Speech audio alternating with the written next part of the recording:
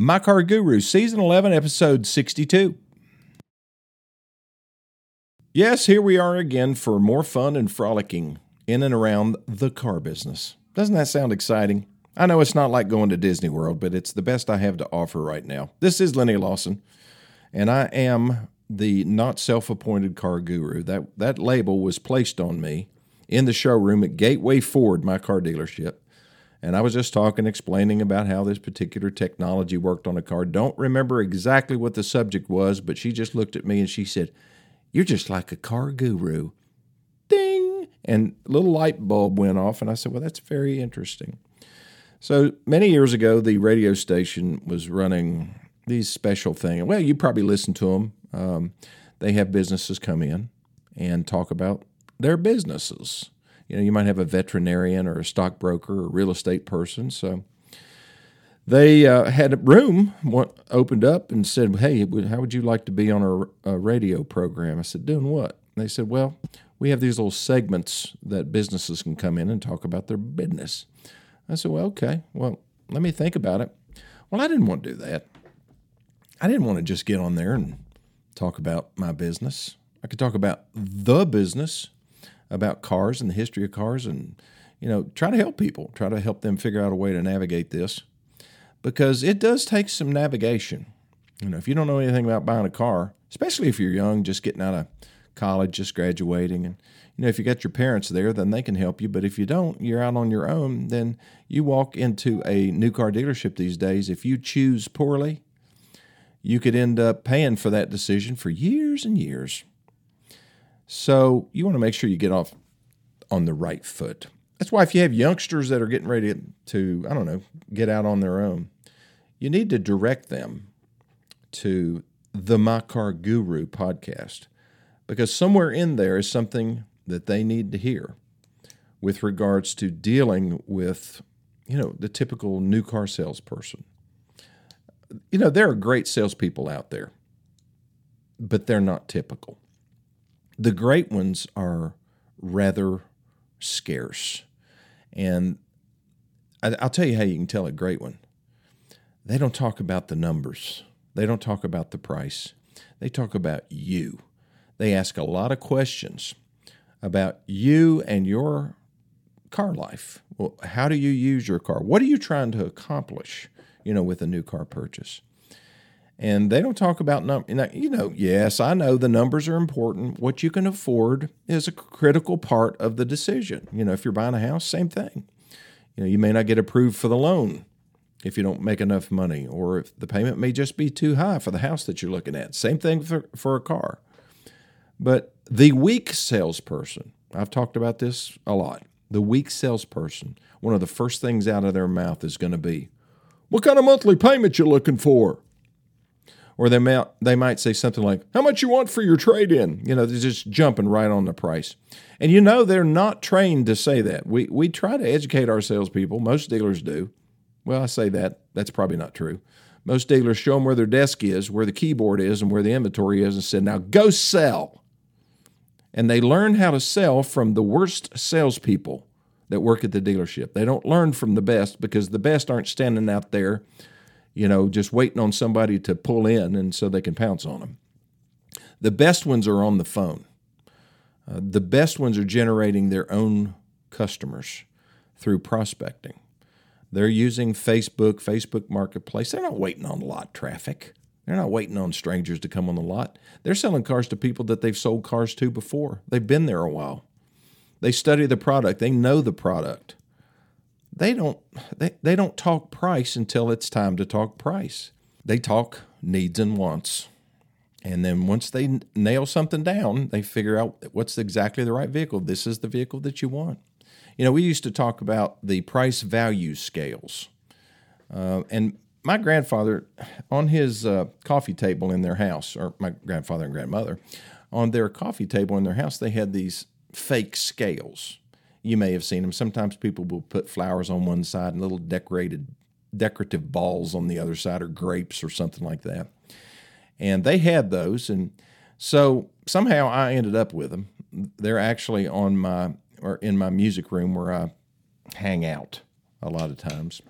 And it's on my desk there, and I just think about those scales, and I think about my grandparents. But those scales, I've used them a lot in sales training. And I said, okay, one side represents price, and the other side represents value. So, what is value? It's what you get for your money, right? It's not what you pay for something. It's what you get. So whenever the price goes up, the value goes down. Whenever the value goes up, the price goes down. Now, the price may not literally go down. And what I mean by that is if somebody is looking at a car, they walk up and they see a window sticker and it says $35,000. They say, man, that's a lot of money for a car. That's ridiculous. But then a good salesperson comes out who really knows his product, and he does a full walk-around presentation. He shows them everything. He shows them all the beautiful or wonderful features and benefits and how it will benefit them because he's already interviewed them and found out what they're really after, what they're trying to accomplish. So he does his presentation, then they go on the demo drive. When then they pull it back up, guess what happened? All of a sudden, $35,000 doesn't sound quite as much as it did because he has built the value in the product. They can now see what they're getting for the $35,000. Before, they didn't know. They didn't know it had all these safety features. They didn't know it would get this tremendous fuel economy. They didn't know about the lifetime powertrain warranty like we have at my dealership. They didn't know about all this other stuff. They didn't know they got free maintenance, for 2 years. So you've got to be able to, well, I don't know if you call it selling. I mean, I call it presenting. You're just presenting facts to folks, and people appreciate that. Never had any customer say, hey, Lenny, would you quit talking? We don't want to know anything about this vehicle. We just want to know how much it is. Never had that happen. I've had him tell me to quit talking, though, before. I had a sales manager one time told me that. This is when I was new in the car business. He said, Lenny, you stop talking when the car's already sold. So what would happen is the customer said, yeah, I guess we'll take it. And I'd keep selling. I said, well, you're just going to love that cruise control and those intermittent wipers, and it's just going to be. And he overheard me, and after it was all over, he was nice about it. The first time, he wasn't so nice to say. He said, Lenny, you're still selling it. The customers said they're going to buy it.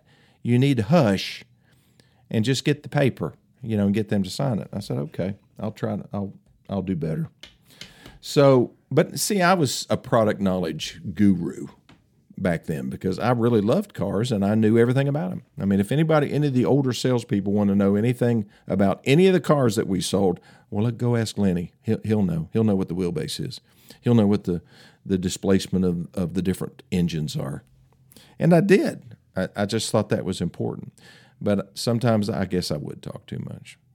You can't imagine that, can you? After listening to this radio show. I'm 66 years old and I still got the same habits. Okay, I'll be back in just a minute. Okay, I am back. I had two totally different types of experiences yesterday. I want to tell you about them. Both of them impacted me emotionally and spiritually, but in totally different ways. The first one was, a couple weeks ago, I got a phone call from the head, or basically the president of the advertising agency that we use. They're in Birmingham, Alabama. I should have not used them because they're from Alabama. But anyway, they have worked out great, and I'm just kidding. So this guy calls me and says, well, Lenny, the representative that you've been using, I'm not going to use his name, we've decided to part ways. And I said, what? I mean, this came just totally from left field for me because this guy that works for the guy that was calling me was wonderful. I mean, he's one of those guys that never patronizes me. And, and I've had a problem with that. Sometimes when people are trying to sell you stuff, they'll tell you how nice your hair looks or, boy, that's a nice shirt, that kind of stuff. And I just absolutely despise that. Just tell me what you want to tell. Let's just talk the truth. And so this guy did that. He was wonderful. He knew his stuff.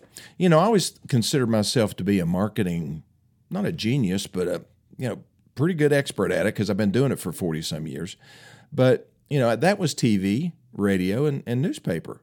Well, all this internet stuff, I didn't know anything about it. I was absolutely, totally in the weeds on that.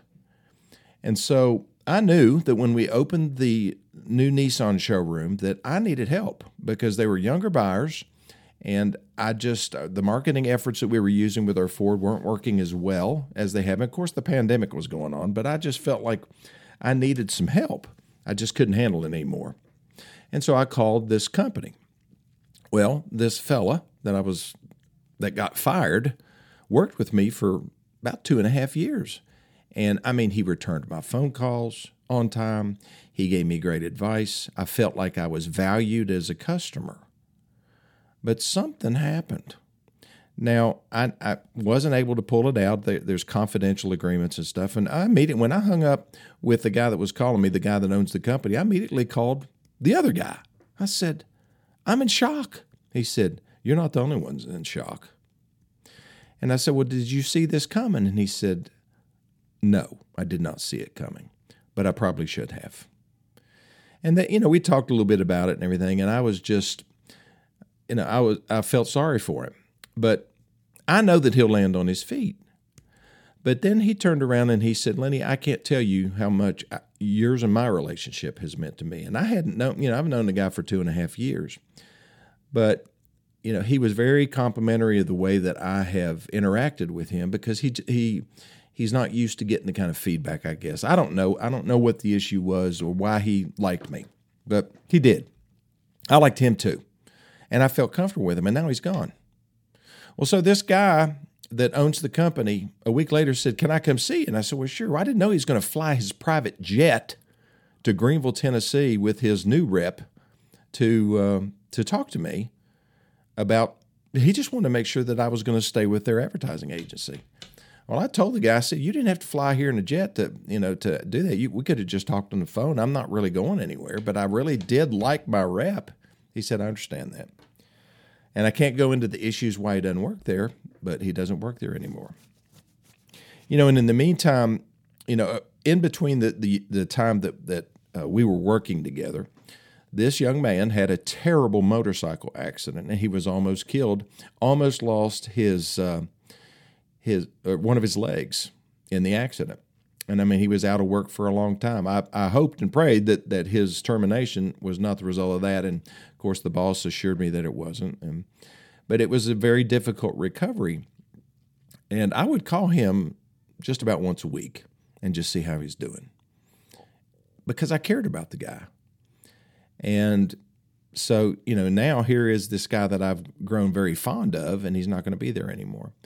But the thing about it is that's a relationship that is established now and will go on for a long time, I hope. How old is he? I think he's about 40. He might be 42, somewhere in that neighborhood. He's young. And he looks at me as a mentor.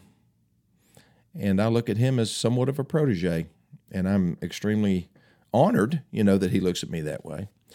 But it all started with a good relationship. When somebody pulls the rug out from under that, you have a decision to make. There's so many times people that have been like representatives of mine, they've gotten fired. We never talk anymore.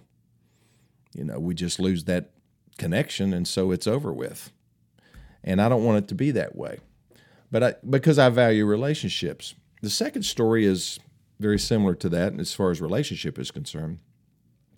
But this, I think I talked about it on yesterday's show. This gentleman showed up in the showroom, and I hadn't seen him in a long time, and he just looked bad. I did talk about this yesterday, but he didn't look good. He didn't look healthy. I know he's old. He's like 86 years old, but normally he's always clean shaven and everything. And I just sat down with him, and I needed to find out what was going on. And he said that he had bumped into a vehicle. I mentioned that yesterday, and he was wanting to trade cars. And the long story short is I said, you don't need to trade cars.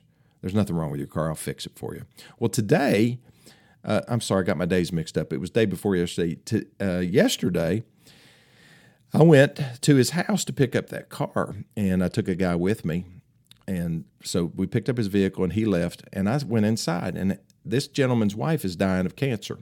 Now, I've known her for a long time. I think I may have mentioned this, but he's been retired for a long time. She's retired.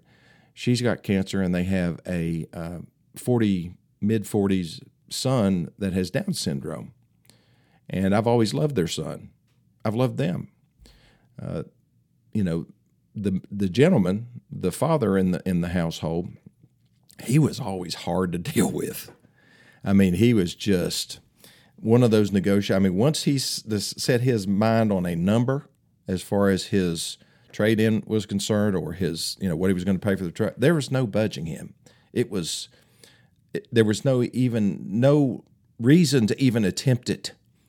So I learned that. And so we became friends. I mean, he didn't always buy cars from me, but he was always call me and give me an opportunity to earn his business. Sometimes it just wouldn't work. When Honda was doing, several years ago, Honda was just really aggressive with leasing. And he got in his head he wanted to lease a vehicle so he could get a new one all the time. He was tired of taking all this depreciation and trading every couple of years, which is what he did. So may have been my suggestion for him to lease. But so he leased, but he didn't lease from me. He leased Hondas, he leased Toyotas, and then occasionally he would get something from me. But when it all came down to it, who did he want to see? He wanted to see me. So he came into my business. He didn't come into my business because I'd sold him cars. He came into my business because of the relationship that we had developed. I could tell that he was not happy. And obviously, his wife is going to die of cancer. And so I said, I'll come by. They don't live too far from me. He said, I'll come by tomorrow. Really? Will you? I said, yes, I will. I'll be there around 2 o'clock. Well, so I got there, and there she was laying on the couch, and she looked a lot better than I thought she would. But we had the best talk, and we prayed, and we talked about life and loss, and we talked about my son passing away, and she would just say, I just can't. I always prayed for you. I was just so sorry that happened. I just can't imagine that happened. I said, you don't want to imagine that, but you're surrounded with love. And, you just don't know what to say. But sometimes you don't have to say anything, right? It's like Lenny Lawson talking too much when the car's already sold. You don't have to keep selling. Sometimes you don't have to talk. Sometimes just your presence there means everything. And, I hugged her when I came in, and then when I was getting ready to leave, she said, will you come back? I said, yes, I will. Sometimes you wonder if people really believe that. But I'm going to come back. I mean, she's right there along a road that I go through to get to one of my business locations. And I asked her if she wanted me to bring my guitar. And I'd love to sing her some songs. And she said, would you do that? And I said, of course I will.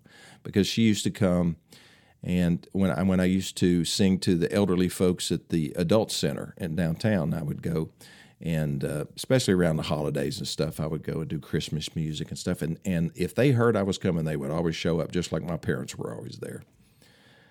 But I guess my point is, these relationships that you develop over the years, they can happen in business. It doesn't have to be a relative. It doesn't have to be a next-door neighbor. It doesn't have to be somebody that you encounter on a regular basis. If you plant the right seeds in people's hearts, they'll grow. And you will develop relationships that endure and go beyond the business relationship. And that's what I value more than anything. A lot of people come in because of this radio show and just want to talk. They just want to sit down and share and talk about life and stuff like that. And I love that. I do. And I truly feel that this is a calling that I'm supposed to do. I'm not trying to be a martyr or anything here. I just, if I can help you in any way with your situation as far as your car is concerned, I'd love to do that, because that's an area of expertise that I have. But, I value the relationships more than anything. And I value you. I greatly appreciate the letters and the feedback that I get from people who listen to this radio show. I know it's a little bit different than what you may hear on a lot of, radio programs or television programs, but that's intentional, I can assure you. Okay, I'll be back here in just 1 minute. Okay, I am back. So if you feel so moved, I would greatly appreciate it if you would pray for Dawn, for Paula, and for their son Carter, because they are enduring a very difficult transition right now. And you probably know somebody who's doing the same. But I do believe in the power of prayer. And, I pray that she will feel the presence when she's scared. She talked about how she's just gets panicky when it gets dark, when nighttime comes, because she feels truly alone when that happens. So just, that's what I pray for, is that she will sense the presence of God at that moment, so that she won't be afraid, because that's a terrible thing for people to be afraid. Well, thank you so much for listening, for the feedback, for giving me the opportunity to continue to do this. I think we're going on 26 years in one form or another, and I do appreciate it. Like I say, I do go off the rails sometimes. This is one of those situations, but I feel like that's what I'm supposed to do. Well, thank you for listening. Call me if you need me, 423-552-2020 or LennyLawson2020 @gmail.com. That's my email address. Thank you, and I'll see you next time.